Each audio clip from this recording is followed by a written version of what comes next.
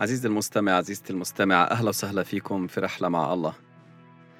سؤال اليوم هو: إيش هي الوصايا العشرة؟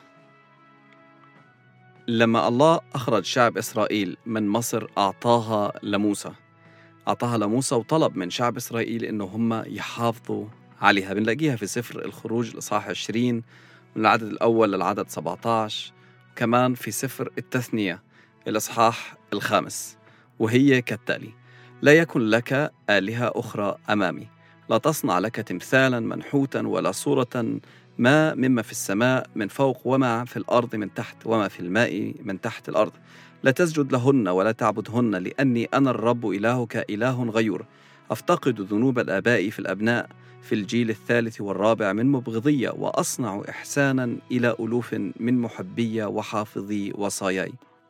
لا تنطق باسم الرب إلهك باطلا، لأن الرب لا يبرئ من نطق باسمه باطلا.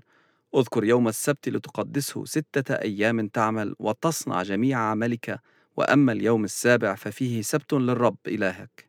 لا تصنع عملا ما أنت وابنك وابنتك وعبدك وأمتك وبهيمتك ونزيلك الذي داخل أبوابك، لأن في 6 أيام صنع الرب السماء والأرض والبحر وكل ما فيها، واستراح في اليوم السابع.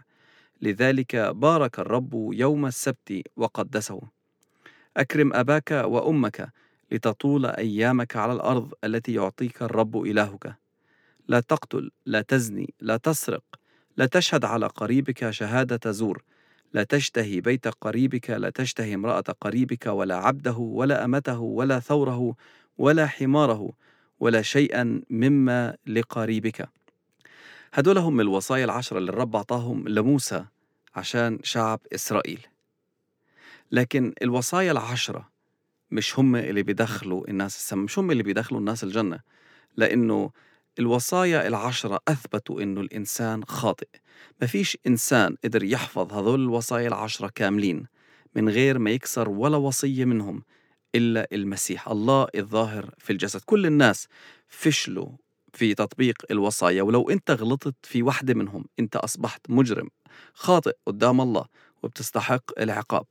عشان هيك هدول الوصايا كانوا بيوروا المستوى اللي الله بده إيانا إن احنا نتعامل فيه ونكون بنعيش فيه مع بعضنا البعض، لكن كمان وروا فشل الإنسان في الحياة المستقيمة، فشل الإنسان في عدم السقوط في الخطية والحياة بمستوى الله، والاحتياج الكامل إنه الله بنفسه يصنع الخلاص.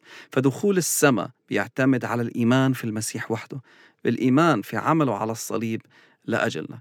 في الوصايا العشرة كان الله بده يعلم شعب إسرائيل بعض الأمور المهمة جدا بالنسبة للحياة في ملكوته والحياة معه. كان بالنسبة له مهم إنه هم ما يعبدوش أي إله ثاني مثل ما كانوا بيعملوا الشعوب اللي موجودين حواليه. كان بالنسبة له مهم جدا أنه تكون عبادتهم لله نفسه، إيمانهم فيه إيمان والثقة مش معتمد على اللمس، مش معتمد على الرؤية، مش لازم يكونوا بيشوفوا الشكل قدامهم عشان يعبدوه أبدا، لأنه كل الآلهة اللي حواليهم كان عندهم آلهة لكن آلهتهم ما كانتش فعلا بتعمل شيء. لكن إله إسرائيل، الله اللي خرج شعب إسرائيل من مصر، صنع آيات وعجائب، كان بيحكي مع رجاله، كان بيعلن عن نفسه وبيوري إنه هو فعلا الرب الخالق لكل هذا الكون.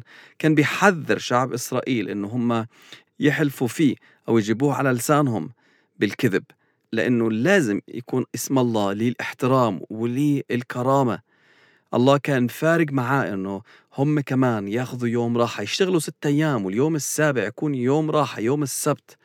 وهذا كمان دليل على الإيمان والثقة، إنه أنا بقدر أثق فيك لما أنت تحكي لي يا الله إن أنا في هذا اليوم ما اشتغلش واعتمد عليك وحدك، إنك أنت بتسدد احتياجاتي، إنك أنت تقدر تعطيني اللي أنا محتاجه في ال6 أيام اللي اشتغلتهم. وهذا اليوم يعتبر يوم طاعة ويوم إكرام لكلمة الله.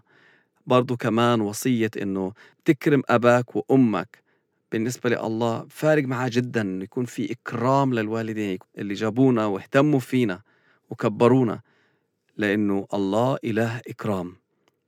طبعا القتل والزنا وكل الأمور الثانية. مين بده يكون عايش في مجتمع تكون موجودة فيه هاي التصرفات؟ مين بيحس في الأمان لو القتل، لو الزنا، لو السرقة، لو شهادة الزور مباحة حوالينا؟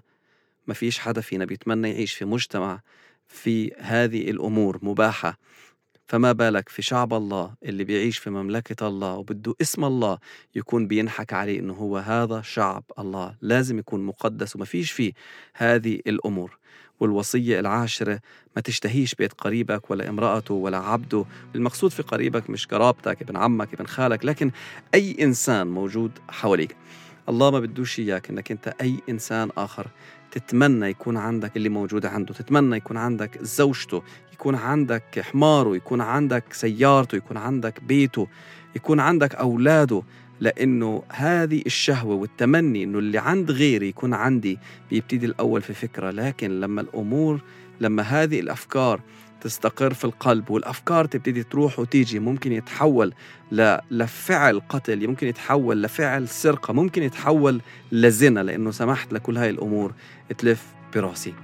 الله إله مقدس، وصايا الله بتعكس مين هو هذا الإله. آمين.